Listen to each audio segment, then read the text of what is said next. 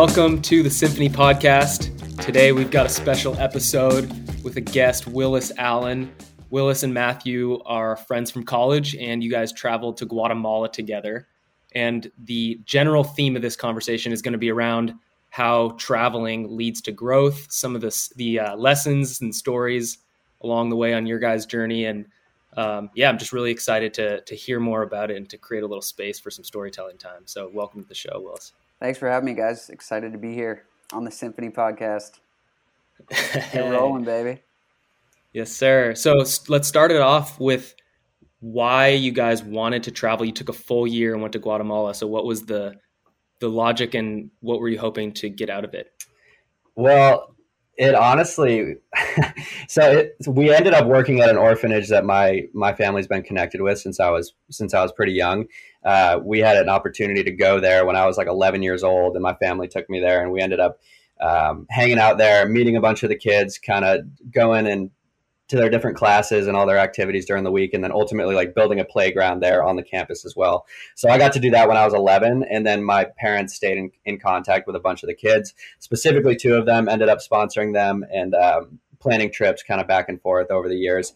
So we were like very well connected with this orphanage, and they have a year-long volunteer program that they open up to just young people. I mean, not even young people, kind of people of all ages, but it's a year-long program where you fill a position within the orphanage. And so going into my senior year of college, and Willis and I went to school together. We both went to Chapman and lived together for 3 of those 4 years. Had a blast. So going into senior year, I think Willis also had jobs lined up for when we graduated. And so that senior year was just kind of like, it felt good because we knew that we had somewhere where we were, jumping into right after we graduated. But in like September or very early on in the school year, we ended up we threw in applications to do that year-long program as well, just kind of as like whatever, like the application's not that long, might as well just throw it in and see what happens. Didn't hear anything back for months, like months and months and months, all the way up until a few weeks before graduation. And then I remember so specifically the day that we got our acceptance letters, because back when I threw in the application too, I think Willis and I had a conversation and we were just like, do you want to do this together? And so we just both put applications in. And then about a couple of weeks before graduation, we both got the acceptance letters. And then, Willis and I had to have a conversation after that.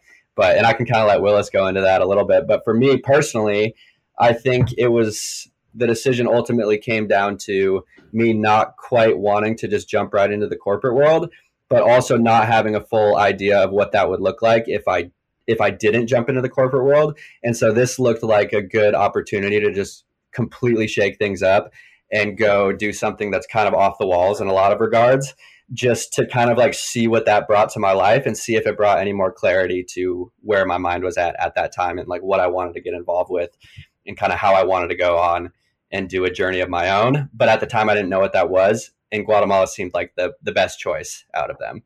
So I can let Willis speak on his experience leading up to it as well.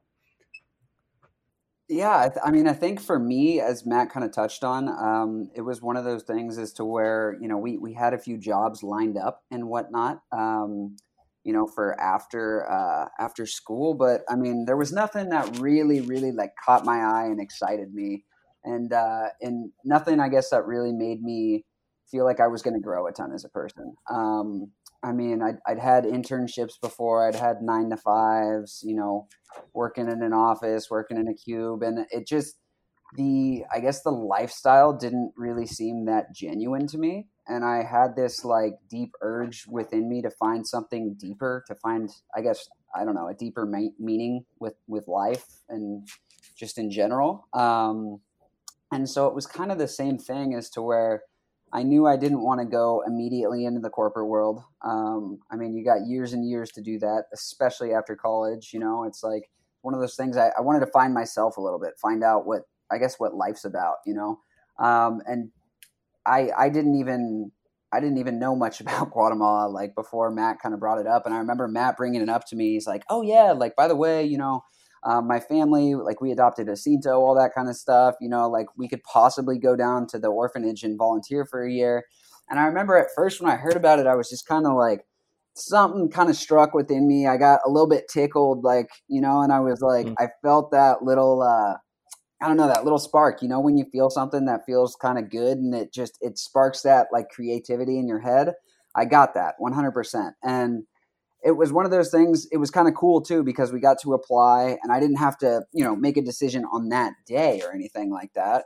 But the more I kind of let it marinate and thought about it more and more, I mean, the more it grew on me. And the more I realized by the time that we got our applications back and we were accepted, I knew 100% I was going to Guatemala.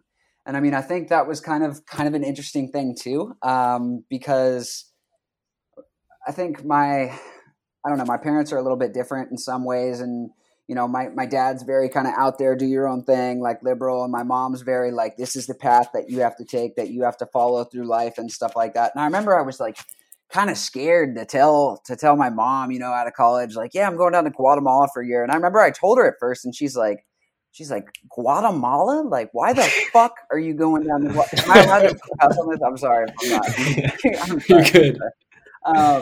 But she's like, Guatemala, why on the world are you going to Guatemala? Like it's a third world country, like the death rate there is ridiculously high. I mean, the murder rate is one of the highest in the world, actually, and she just couldn't get it through her head why I'd want to go down there, and it was one of those things as to where it was, I needed something to challenge me as a person and bring me out of my small little Orange County bubble worldview to challenge that. And hopefully I was hoping that I would glean some type of insight that would make me grow as a person. And I mean, I got that and a lot more when I went down there, for sure.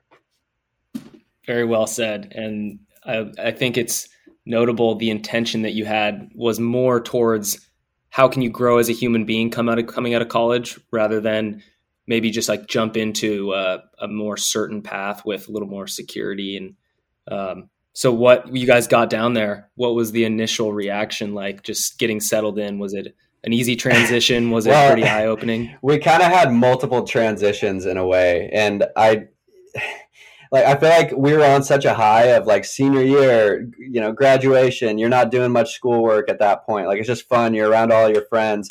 And like Willis and I were the ones that were like going off and doing something different. So there's all that like, yeah, like this is so cool. This is going to be such a life-giving experience.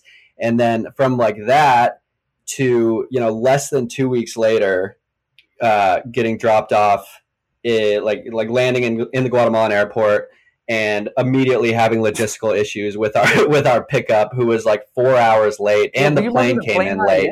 The plane landed in a different place. The plane landed in San Salvador because there was too much turbulence to land in Guatemala at the time. And so we end up like going to someplace different, being on the plane and just sitting there for hours until we can take back off, knowing that we had like scheduled a pickup with somebody who didn't speak English. Just we set it up through the computer, I think. So kind of being like, this is a long shot that they're not going to know that we're here and we're not ready to be picked up when we were supposed to land.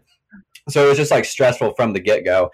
But then we finally made it to this school that we were going to be at for 2 weeks before we went to the orphanage.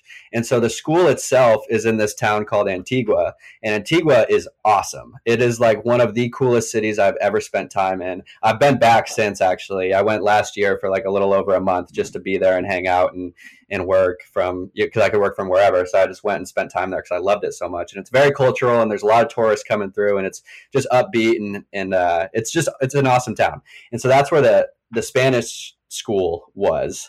And so that was our first integration. Was Willis and I had 8 hours of Spanish lessons a day for 2 weeks straight to basically just do a full immersion into going from like very ground level, almost nothing, to, what is hopefully passable by the end of those 2 weeks to kind of like start, being of some value at the orphanage.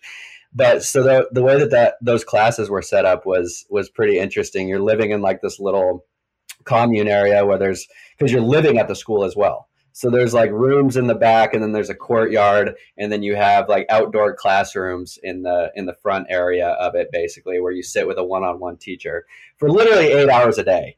And those first 4 hours are like grammar and vocab and just very, notebook style stuff. And then the second 4 hours of those classes were literally full conversational. So like my teacher was, you had two different teachers for the first and the second half, but I mean, most of them don't know any English. And so that second 4 hours where you have to be completely conversational, she just looks at you and she's like, okay, like, what are we going to talk about today? And then you kind of just have to drive the conversation and figure out how to say stuff. And she would slide you an English to Spanish dictionary if you didn't know how to say things, just basically kind of dropping you in the pool and being like, you got to learn this stuff. But it was fun. And we kind of got close to our teachers, and Willis and I were getting to kick it every single day and kind of explore the town. And it was just kind of fun. And then one of the fun activities also that we would get to do on a good day was we would get to play Scrabble in Spanish. So that was like our reward if we had a good week or a good couple of days of Spanish class was that we would get to play Scrabble together for the last like hour of classes. So that's when Willis and I actually got to interact a little bit during the school day. But yeah, before I start just like rambling, I just want to like make a note just so we can go to that next of just saying that there were two transitions, because transitioning to the English school or the Spanish school in Antigua was one thing, but then transitioning from that school to the orphanage was a completely other thing. But yeah, I can let Willis riff for a second, talk about his experience at the language school, because I know that was very like eye-opening at the beginning. I think, yeah, it was really interesting. As somebody who's taken Spanish pretty much my whole life living in Southern California, I understood the utility of it. I understood that it's nice to be able to speak Spanish because there's so many, people of that origin who live here, and it was one of those things as to where, you study it in high school, but I studied it enough to get the A on the test or whatever, but I couldn't actually speak it. I didn't know what I was doing, right? I mean, I could pick up on a word here and there, but it was crazy. Right when we landed in Guatemala, Matt kind of talked about the detour that we had on the plane. There's people on the plane screaming, "Ay, Dios mío," like thought they were literally going to die from the turbulence we were experiencing. It was crazy. And then, like you said, we showed up late and we got to Antigua. And for me, at least, it was really scary at first, because it was like I didn't speak a lick of Spanish, right? And I just felt like this, like I stick out like a sore thumb, because I'm like this big, tall. I don't know if Matt told you, but everyone in Guatemala is about 5'5", 5'6". I'm like tall, like I'm not that tall. I'm like 6'1", but I'm sticking out like way above everyone. Like I just stick out like a sore thumb. I'm like I might as well be wearing a target that says "Mug me," like. But and that was the funniest thing is I realized too when I got to Antigua, Antigua is this really weird town with these cobblestone streets. I mean, not weird, but just so much different in a sense than the U.S. as to where everything's kind of on the inside and you can't see much. So everything's barred up. There's gates over everything. And I remember I got there and I stepped out onto the street in Antigua.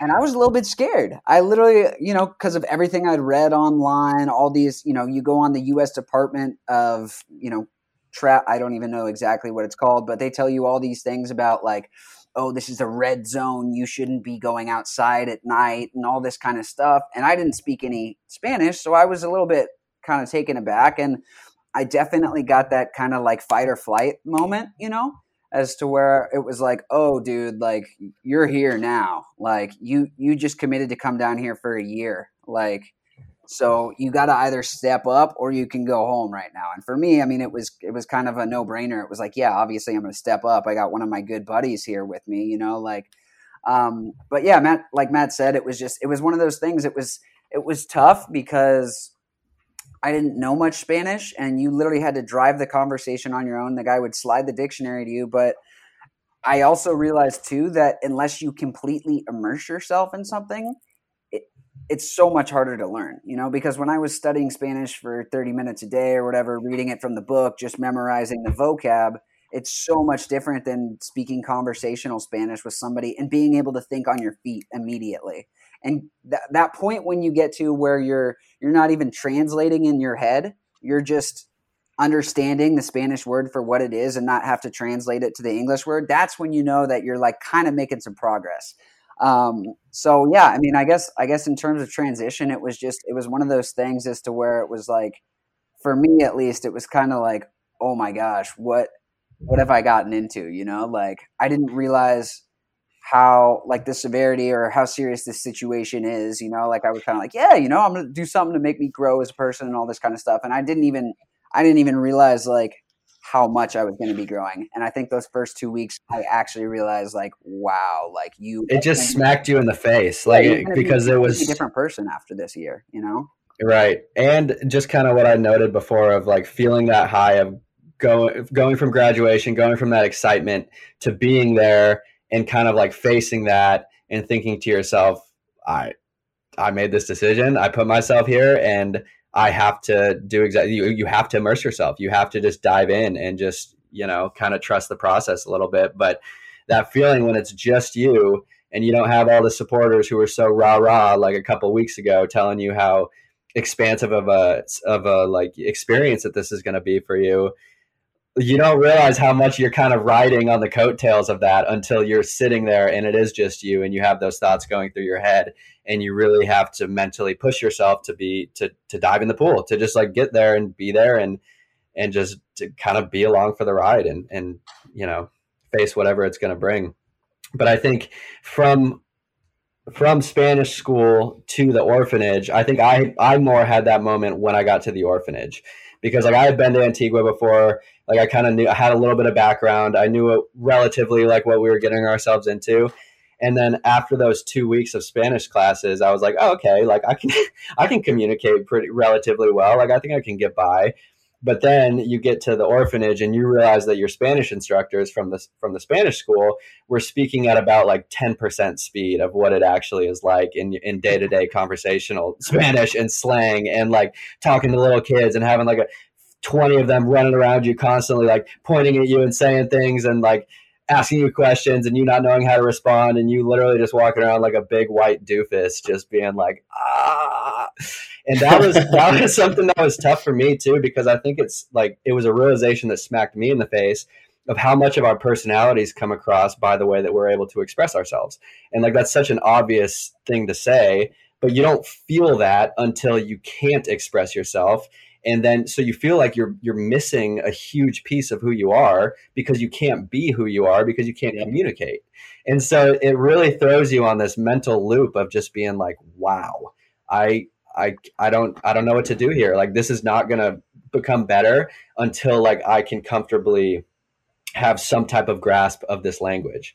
And so at that point, it was just kind of about like doing the work and trying to get better at Spanish and picking up on little tips and tricks here and there, and like being able to form a ton of sentences around like a handful of verbs at first, and then just kind of learning from the kids around you and hearing how they talk and adding little things into your vocab. And then also Spanish music, listening to Spanish music is a good way to add to your vocabulary and get like a little bit of conversational flow in terms of like how words are used together and all that good stuff. But now I feel like I'm kind of rambling off subject, but the transition from the language school to the orphanage was huge for me.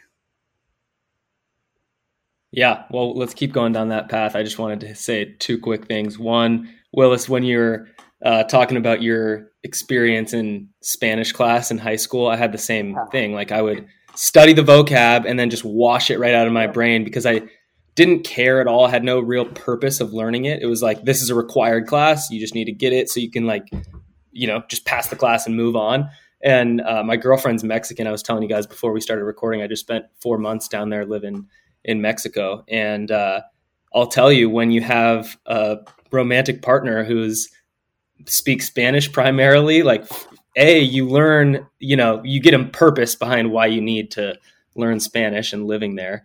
And then to Matthew's point, like actually immersing yourself is definitely like the only way to like truly learn it. Like you're not going to be able to sit in class in the US and then walk down to Guatemala and start communicating with people normally. But I do appreciate your guys' willingness to just be uncomfortable and just go into that experience, not knowing what was going to happen, maybe having, sounds like some moments where you're just like, oh shit. I had that same experience going to Indiana for college. So I can't even imagine what that was like, going to Guatemala, in a completely different country. But yeah, I want to hear more about what you guys were doing at the orphanage and how your maybe your perspectives shifted in some way about yourself. Matthew, I think you may have also made a good point. Well, I'm ranting now, but your point on how you can't express yourself as well and how that can be super frustrating. That's like a really interesting point, especially if English is your second language and you're in the US, you're trying to be yourself, but it's super difficult. I felt that a ton because I'd be hanging out at dinner with like 4 people speaking Spanish. No one speaks any English except for my girlfriend. And I'm like, I want to have fun. They're making jokes and laughing, but it's like, I don't know what they're saying, you know? So, oh yeah, there was so much not even force, but just like in conversations, if you're in a group for those first couple months that we were there, it's like, if they're laughing, I'm laughing. Like, I got that joke. I know what you guys are talking about, but it's just funny. I feel like that was even, there was more emphasis on that because we were dropped into positions of authority pretty much immediately and kind of, guidance figures over 20 to 30 kids at a time. Like for me, I was dropped in, I was an English teacher for the Montessori school, which was equivalent to basically like kindergarten through 2nd grade. So on day 2 of being at the orphanage, I get handed a schedule of the English classes that I was supposed to teach the following day. And I had no experience teaching in a classroom setting. Like I had a little bit of experience teaching because I used to be a piano teacher, but I had no experience teaching any type of schoolwork and definitely not any experience teaching in Spanish to, young children. And so those first couple of weeks are just absolutely hectic because, I mean, just trying to get, 15 first grade students to sit still during anything is close to impossible. And then once they realize that you don't have any type of grip on the language, oh my God, dude, like you don't understand how terrified you can be of 2nd grade children when they're just causing a ruckus in class and literally like rocketing all over the place and like wrestling each other and just, stuff that kids do, and especially stuff that kids do when they realize that the adult in the authority position really has no control over the situation. And so it was such a learning curve for me. And it made me kind of have to figure it out on the fly, which I think added a ton of skills to my like whatever, just because. So what I would start to do is I would basically write a script for myself the night before. And just so that way I could at least have some level of structure to the class. So I would essentially be reading off of a script for the first couple of weeks of just being like, okay, these are kind of the things I want to go over today.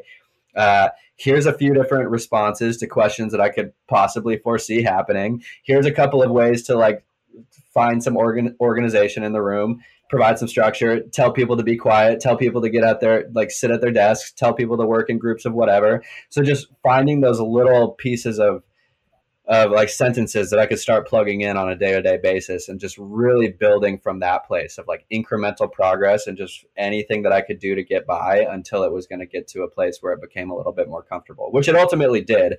But I think that really forced me to learn the concept of like taking a beginner's mindset to any type of problem.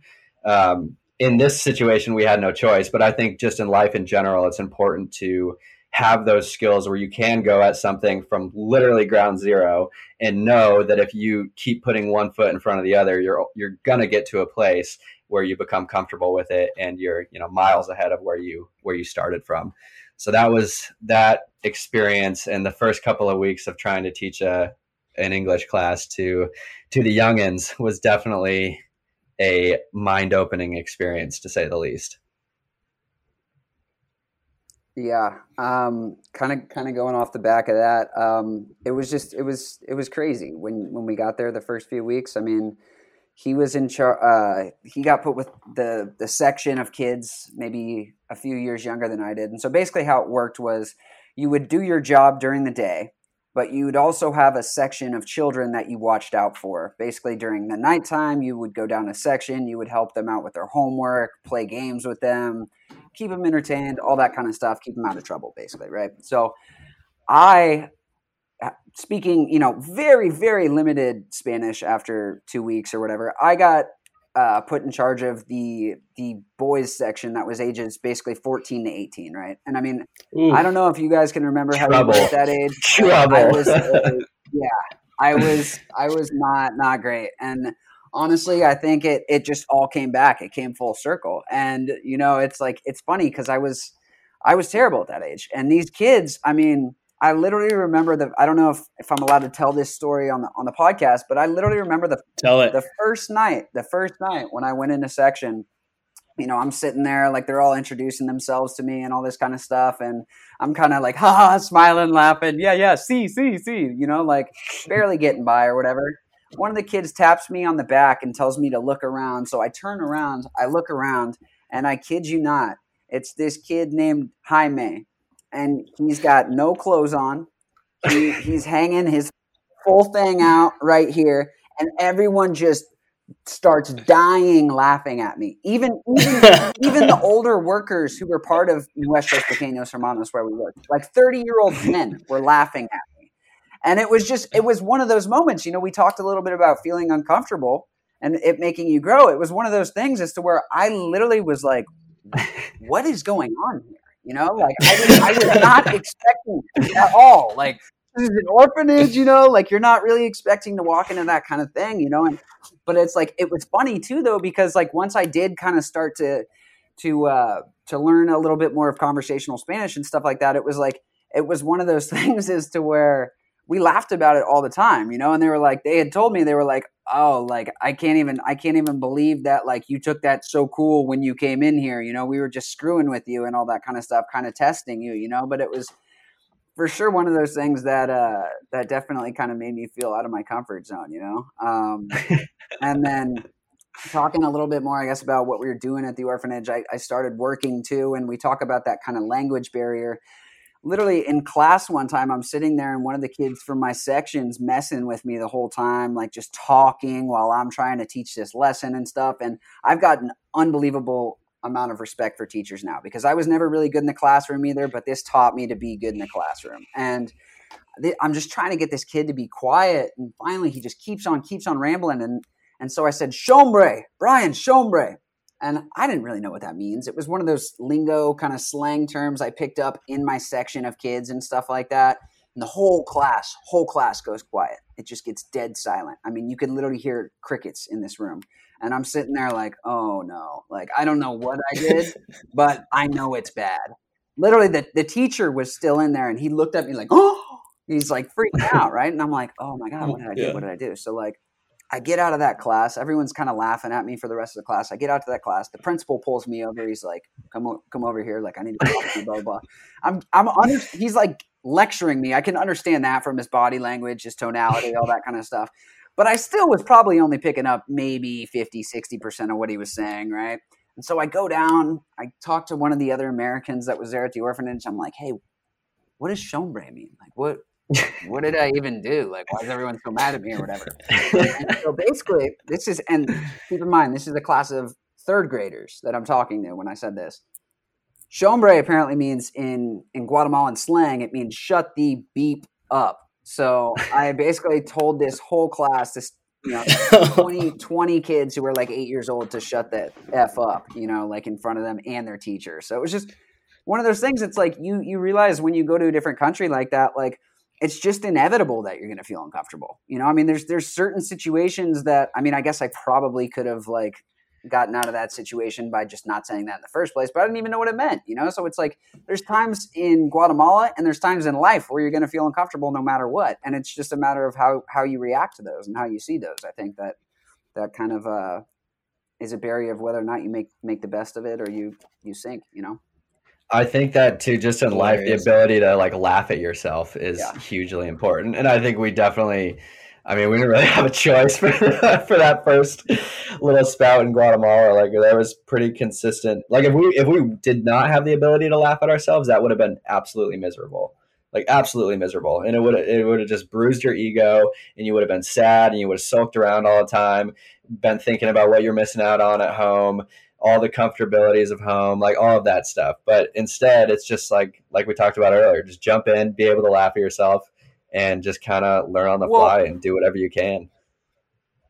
also too, I think it's important to highlight that there were those days where I would be Oh like, yeah. oh my Oh gosh, yeah. I don't know what I'm doing. I am depressed right now. Like, I'm in this country. I can't even really call my family, like, unless I'm like in Wi-Fi, which there's never Wi-Fi where you want it to be there.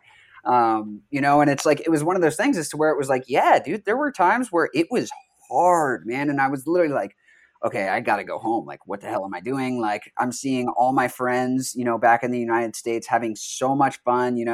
I'm sitting there scrolling on Instagram, and it's a lot more glorious than living in this, shack basically that we're living in Guatemala, and, getting screwed, like getting kind of yelled at by these younger kids, and all this kind of stuff. And it was just like one of those moments sometimes where it was like, what am I doing? But I think it was really cool pushing through that.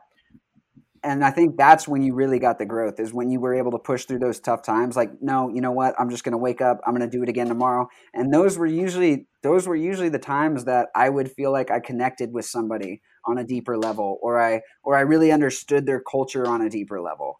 It was those days where I pushed through it kind of regardless.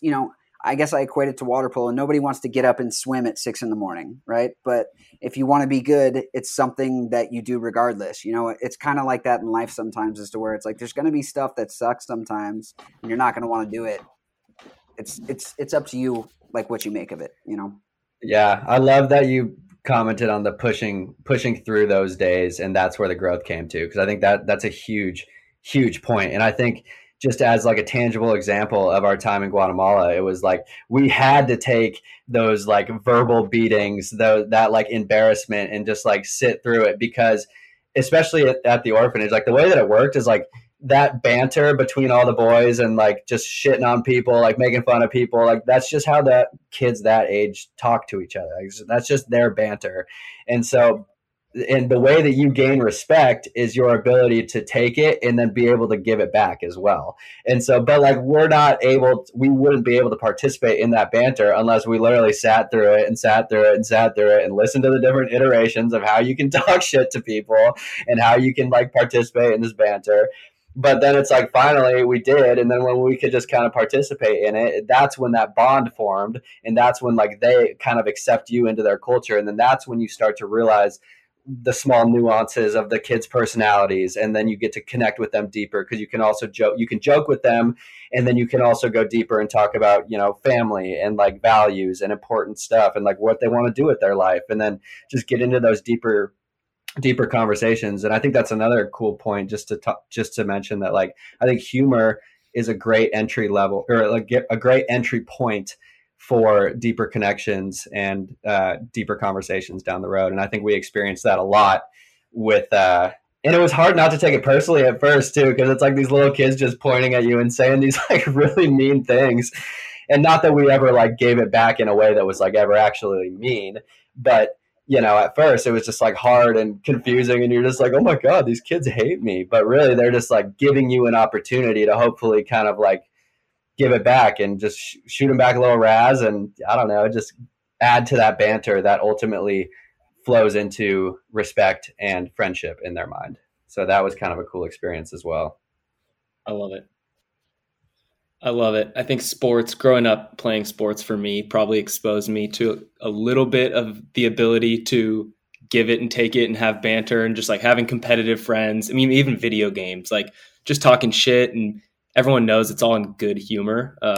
I really enjoy the Latin cultures in general. The Mexican culture is just so warm. They're so welcoming. If you really, like you said, if you just make like one joke, or if you just smile and look someone in the eye and be attentive, it's like, you don't really have to say anything profound, like just to like show that you care. I had a conversation with a guy in a hostel in like France, or it was in Portugal actually one time. And he said, the smile is universal, basically. Like, no matter where you go in the world, if someone says something to you or you need something from somebody, you might not be able to communicate to them. But if you give them, like, you can, through body language and also just the energy and intention that you bring to conversations, like, you can really communicate a lot without any language at all. But yeah, I want to hear about how you guys, like, I want to hear more about some of the stories about Guatemala, but also like how it changed you coming back, because I think it's common to use travel for growth. I've talked about that with a lot of different people, like maybe taking a 2-week trip or a week trip and doing a mission trip and coming back, and you've got this energy that you want to bring back to your life. Maybe you want to make a change in your habits, or you want to take a different direction with your time and energy or whatever, treat people differently. There's so many different like reflections in time to like think about your quote unquote like normal life back in the US. But you guys spent a year down there. So I'm sure you felt that on like a massive level, and maybe actually had the chance to make some positive changes in your life. It sounds like from what both of you guys are telling me that it had a huge positive impact on you. So I want to hear more about like what impact it actually had on you spending the time there. Yeah. Willis, you want to take that one? Yeah, go for it. Sure. I mean, I can just kind of name a few things, I guess. Yeah. But yeah, I mean, it was weird, right? Because we had culture shock when we got down there, right? And you always hear about culture shock when you're traveling to a new country, and that's known. But you never really hear about the reverse culture shock when you're going back, right? Mm-hmm. And I mean, you don't get that if you're on, you know, a 2-week trip or something like that. But Matt and I were down there for 13 months, right? So, I mean, we had ingratiated ourselves into that culture. Like when I got down there at first, there were a few things where I was like, this is so weird, right? And then my mind, it's weird how the mind works, but I mean, it became normal to me, right? And that way of life just became normal. And at first where there were parts where I was like, oh gosh, this is so weird, or why do they do it this way? I remember this one time they were lighting these lanterns outside and like a bush almost caught on fire. Everything just seems so much more dangerous down there and all this kind of stuff. But it became normal, right? And I think it made me realize just the power of perception and what you can do with an open mind, right? Because it's like there's so many things down there where it's like we think, you know, oh, that's a time waster or whatever the heck it may be, but really for them, that's just the way things work. They prioritize relationships over getting things done, really. So sometimes I would get so upset because I would be like, oh my God, this guy was supposed to have a meeting with me at 3 and it's literally 4:15 right now and he is nowhere to be found. You know, like people would ghost you like that or whatever. And then you realize like, no, it's because basically what's prioritized is connection there in that culture. And I'm sorry, I'm kind of rambling. I'm here and there a little bit. No, you're right on, dude. But I guess in terms of just what it gave me, without trying to sound too like preachy, I guess it just kind of gave me this sense of like of altruism and just realizing that like giving back to the world not only is beneficial to everyone who lives in the world, but that's what built me up. Whenever I was struggling down in Guatemala, whenever I had those hard days I told you about, or those days where I was like, I got to go back home, it would always be something so little, like as simple as me connecting with a kid or going outside and playing with a kid and seeing that smile on their face and all that kind of stuff. And just realizing like, wow, like life is so much deeper than all of the surface level crap that we have in our day-to-day lives. Like life is about human connection, and that is, at least in my mind. And that was definitely one of the things that I gleaned from there. I mean, multiple other things. I'm kind of scatterbrained a little bit right now about it, but I mean, I think that was the number one thing for me. Yeah. And before we started recording, I think, Willis, you mentioned bringing or not bringing this attitude of like, what is right? What is the right things to do? Like from an American perspective, like going down to Guatemala and being like, wait, so why is there a big line at the ATM? Or like, why do I have to wait for like whatever? Like, can we just like order it on the app? You know, whatever. That's not a good example, but I just like always try to like when I travel, just to be like, this is their place. I'm a visitor. I'm a guest. I guess the example that comes to mind is like surfing down in Mexico. Like I'm in their land, like playing, recreating, having a good time, but like really understanding my place and not trying to bring this energy that, I mean, I don't want to sound like preachy or cliche or whatever, but a lot of the times us Americans are known for being like very boisterous, very like loud people. Maybe I mean, if you have traveled, you know this, that like people kind of make fun of Americans. Yeah, we don't have like great reputation abroad.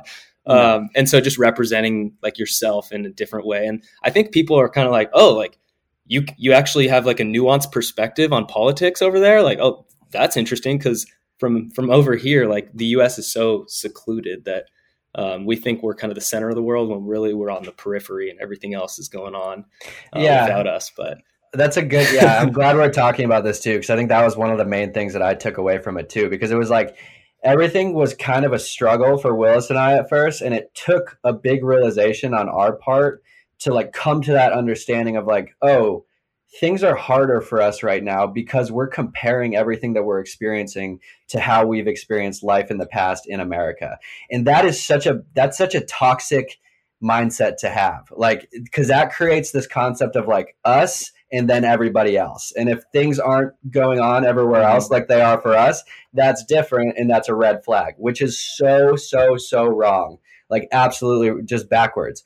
And that was like even stuff, I will say, not to cut you off, even sorry. No, I didn't mean to cut you off, but let me just say real fast, like like we'll see something, for example, like I traveled to Nepal last year and they're doing like their goat ceremonies where they bring down all the goats, they slaughter them, and they have this big ceremony where it's a Hindu thing, or they leave trash up in the mountains. They have like landfills up there. And like, I could go over there and find myself being like, man, why don't they clean up the trash? But then you realize like, whoa, they like barely have the resources to like make it through the winter, you know, like they're more focused on like literal survival in like their community than they don't have the luxury and the facilities and infrastructure. So it's easy to judge or to like try and place negative judgment on other cultures for how they do things, whether it's how they slaughter animals or how they pollute the earth or whatever. But it's like not trying to push that over there, like really understanding their perspective and like why things are happening. So yeah, keep going.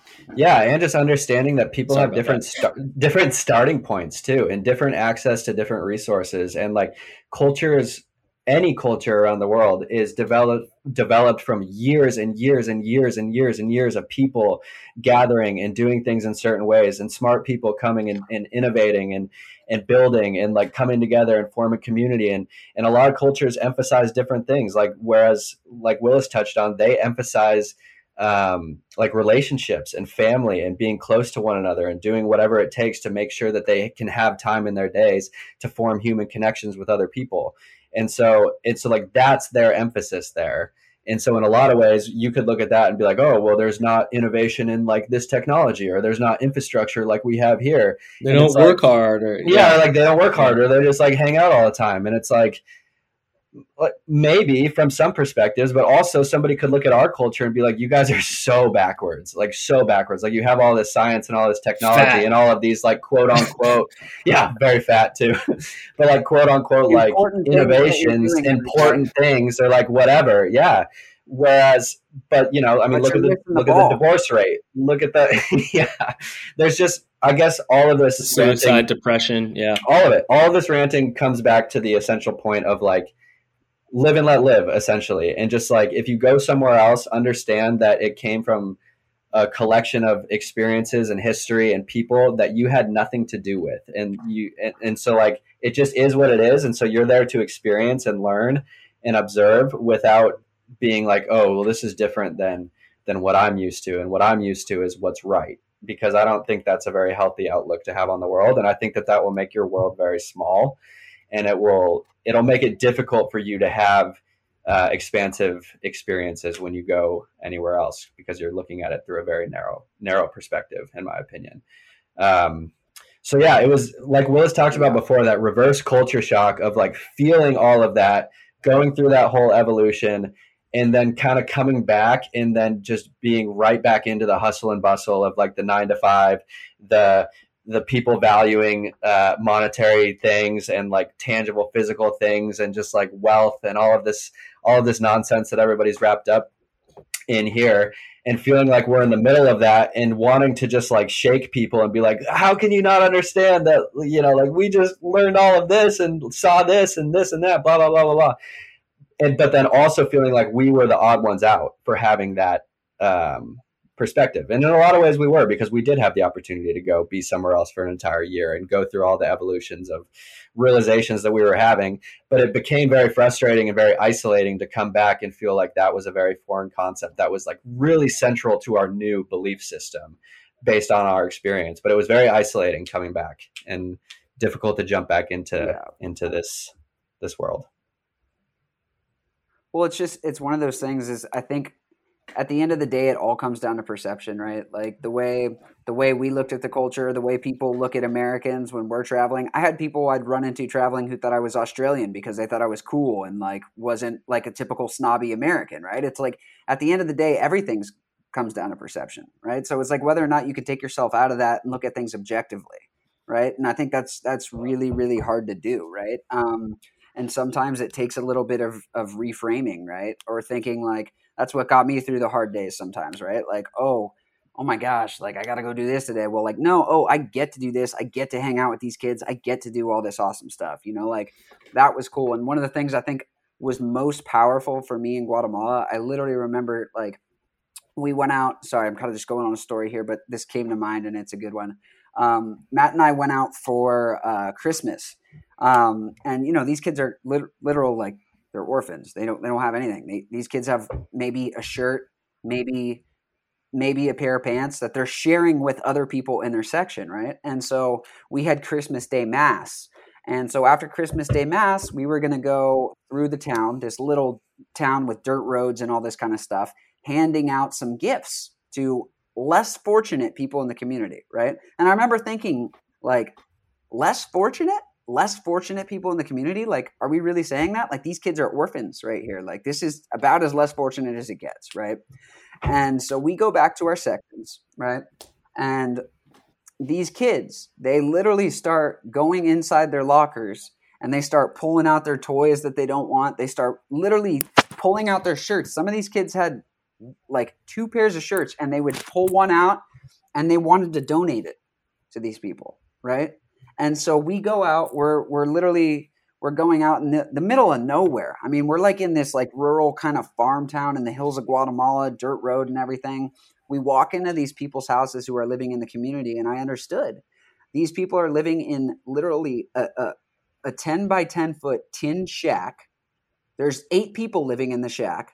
In the middle of it, it's a dirt floor. It's got a fireplace in the middle where they cook their food.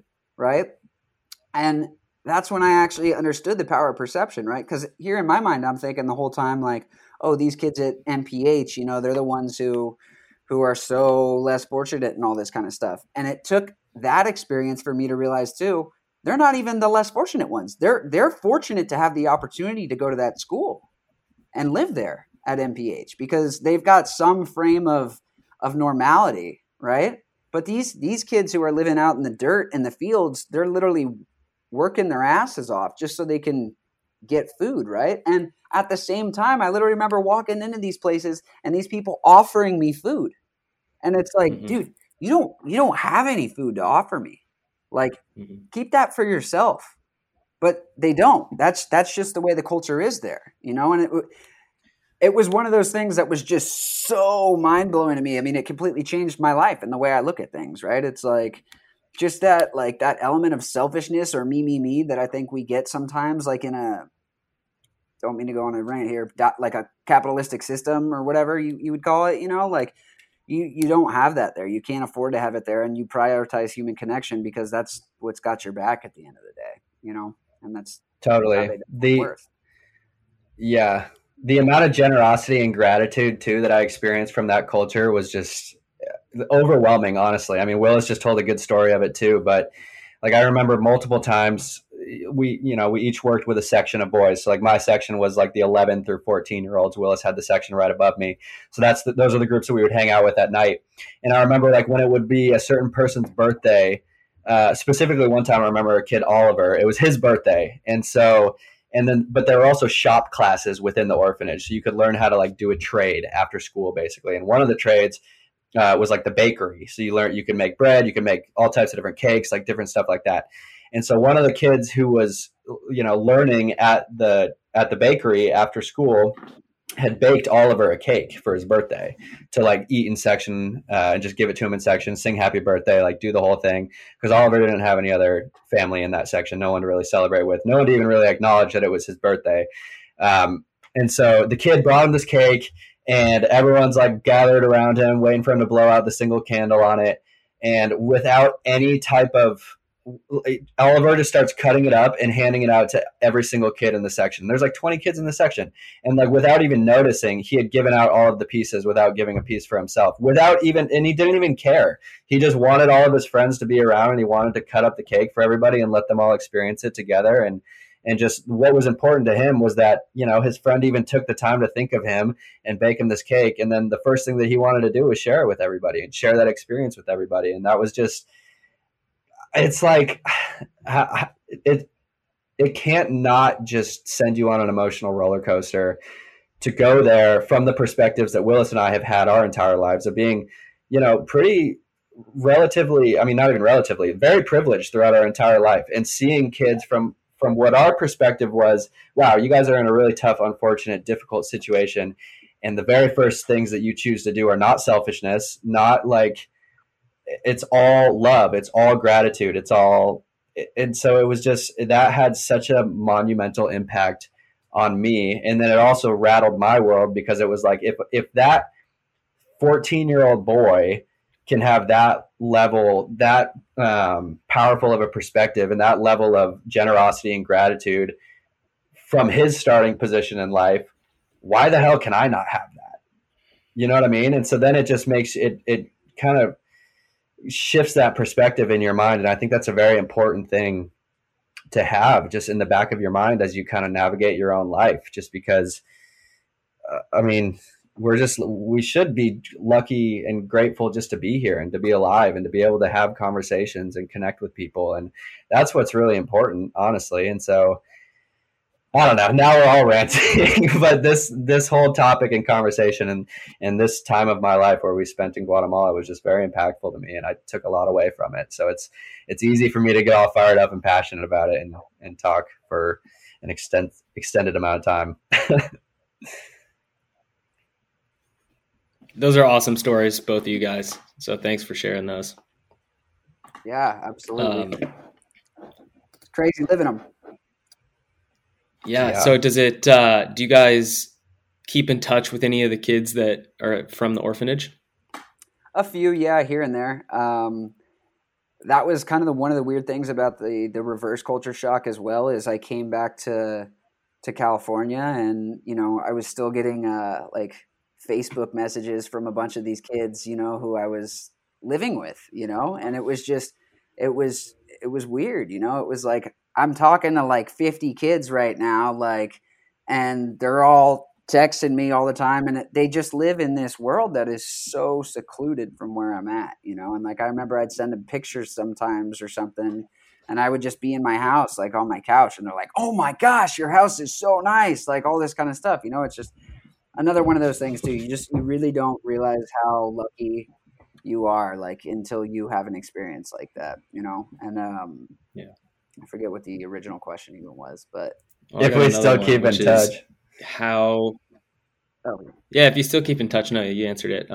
Matthew told the story of being in the bar in Guatemala when the drunk guy said, either you're building your own dream or you're building someone else's. And sorry, I know that was like such a huge story for you, but I've literally told that story to some of my friends, like, and even my girlfriend since then. I'm like, my buddy was at a bar in Guatemala and this guy said this thing, and it kind of changed. I mean, you guys, I want to ask both of you how the experience in Guatemala, I mean, you've been talking about how it shifted your perception, Willis, and Matthew, you've talked about it in the past, but how did that kind of change your trajectory for what you've been doing since then? Yeah, I mean, I think, I don't know. I think at least for me, it's one of those things as to where it's like, I now make it a huge priority in my life to give back. Now, whether that's, connecting people or just helping people out in little ways that I can, or making small donations here and there to certain places. I think it really like shone a light on how important giving back is to me. And that's something that I'll hold with me the rest of my life, and just being able to pay it forward, because I think that's the thing too, is like, I wouldn't have even been able to go down there if I wasn't so privileged to have my family support me go down there, so it's like we all stand on the shoulders of each other. Right. And I don't know, just the idea of being able to like to pay it forward is just, it's really cool to me. I love that. Yeah. I think for me, a big thing that I took away from it was just, I think it opened up our world in a large way. And so I think the concept of like not being afraid to live how you want to live, or how you think you should live, and not feeling pressures from how other people are doing things, and feeling like that needs to apply to your life just because most people are doing. And because I think, it's easy for your world to feel very small is if you're like kind of evolving in groups who are all doing very similar things on the same trajectory of life. And so like that, and that's not wrong, right? Like that's not the wrong, like go to college, get a good job, work in the 9-to-5 corporate office world. Like that's not a bad life at all. But I think just anytime a large group of people are all doing the same things and figuring things out the same way and making money the same way, they all tend to start to think the same way, obviously. So it's like, if those are the only circles you're running in, chances are you probably develop this mindset of like, oh, this is kind of like the right way to live. And I think going to Guatemala and just experiencing that there's a million different ways to live, and people are doing it all over the world, and they're very happy. And so there's a million different ways to live. There's a million different paths that you can choose. And so you might as well do what you feel and think is right and what's going to make you happy. Because you can, and the world's big, and there's a lot to be seen out there and a lot that we don't know. And just because, Fred from accounting is telling you that you gotta get your paycheck every 2 weeks and show up 9 to 5 and keep working the same job until you can, all of that. It's just, there's many, many ways to live your life. And so I think that you should look internally instead of externally for those answers. And I think going to Guatemala really gave us the time and space to do that.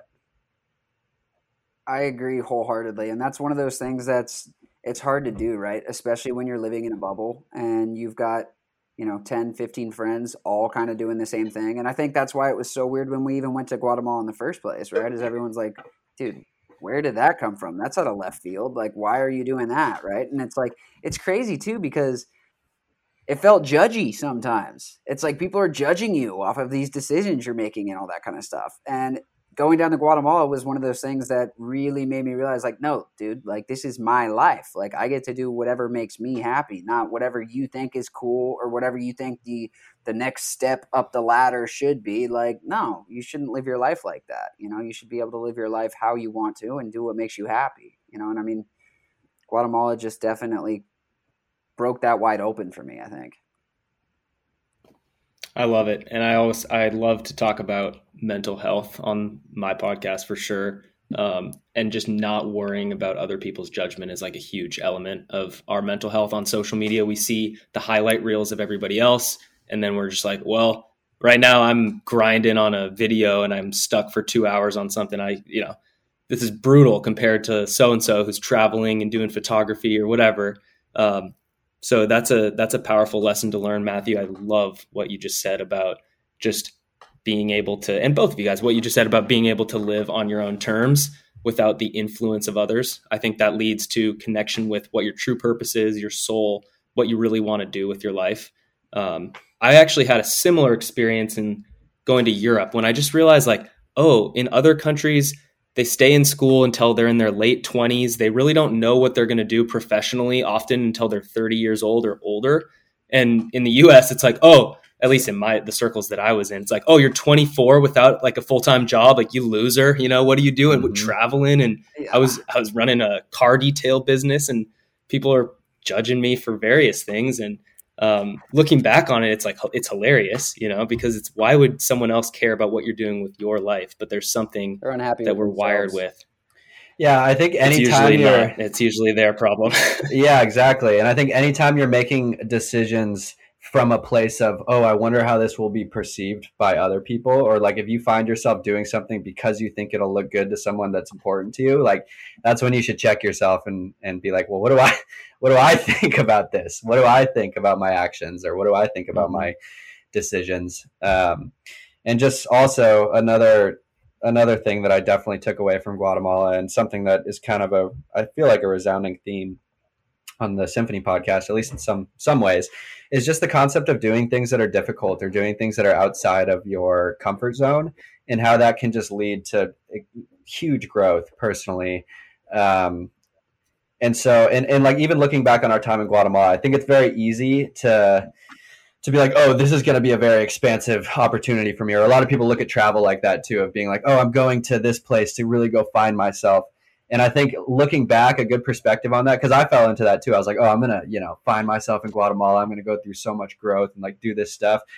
But when you're like, that stuff doesn't just happen. You're not experiencing the growth while you're there, right? You experience the growth when you're unpacking the lessons that you learned while you were there further in the future, right? But like there's importance to just like being there and immersing yourself, and not being there with the thought of like, oh, how am I, like, what is this adding to my life right now? Or like, how am I growing right now in this moment? It's just like, shut up, like turn that off, just be there and live and immerse yourself and just be. And then you'll unpack lessons. As long as you're like paying attention and keeping an open mind, you will continue to unpack lessons that you took away from that experience for years and years and years, for probably as long as you're alive. I'm sure, Willis, you're the same way. Like, I think about Guatemala pretty much every day, and I draw comparisons to things that I experience now in my life to lessons that I learned there. And I think that that's something that will continue to happen for as long as I'm alive. For sure. Beautifully said. Beautifully said. I was just going to say something and I just blanked, but what you guys got any other things before we wrap up here?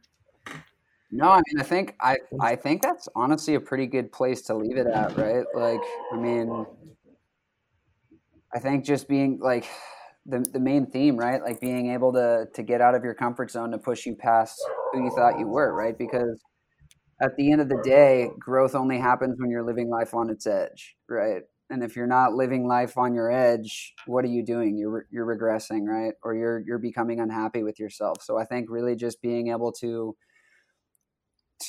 block out the haters, for lack of a better word, and do your own thing and live your life on your own edge, because everyone's got their own different edge, and feel comfortable about where you're living.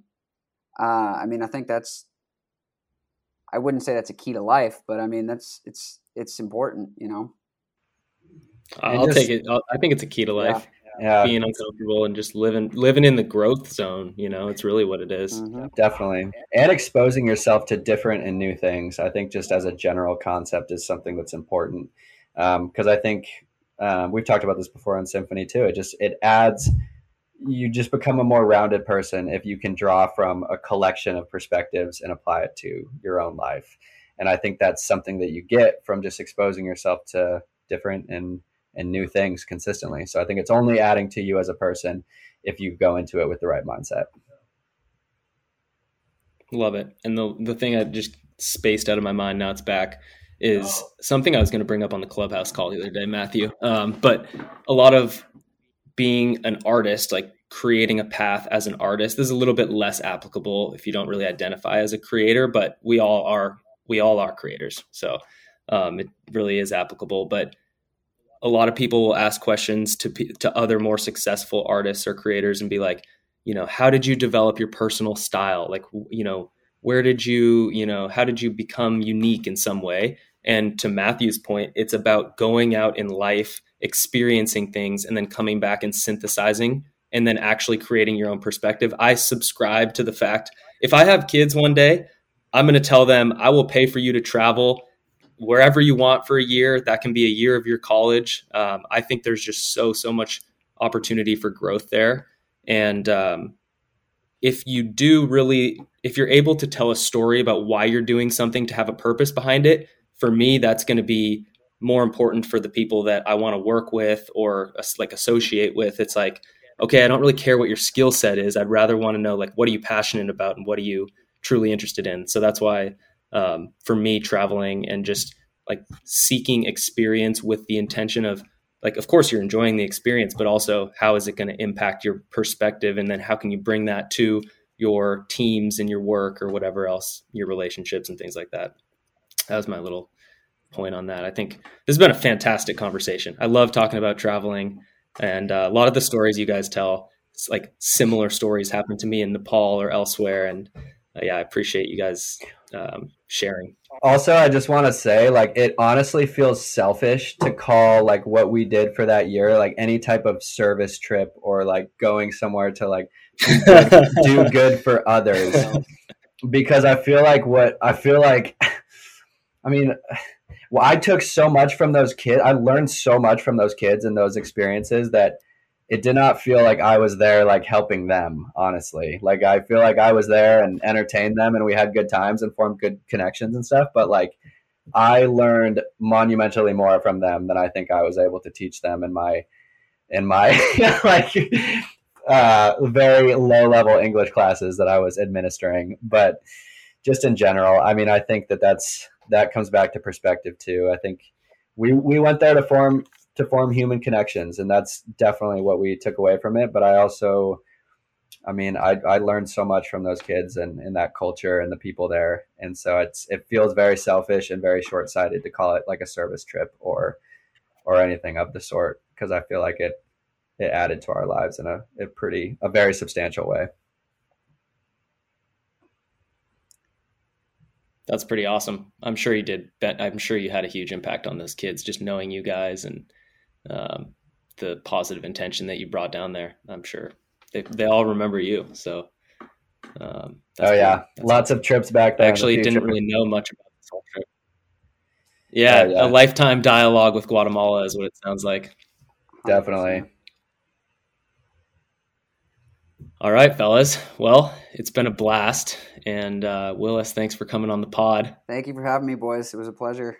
Have to run it back one time when I'm not 100%. So rambly. No, dude, you were not rambly at all. You're extremely well spoken and just like crushed it for your first podcast. So thank you, man. Yeah, nice job. All right, fellas. Well, till next time, the Symphony Co. is where you can find us. We're doing an email newsletter. We're doing Clubhouse calls, Instagram. We're kind of just trying to involve more people in the community. I'm most fired up about the Clubhouse stuff. So Willis, you got to join us on Clubhouse one of these nights. Gotcha. We just pick a topic similar to the podcast, but kind of a theme for a conversation. And instead of 2 or 3 of us, there's 8 or 10 or more. And we just share perspectives with the same goal to just lift each other up and grow through each other's experience. So, yep. Cheers, guys. Thanks a lot. Cheers, boys. Peace.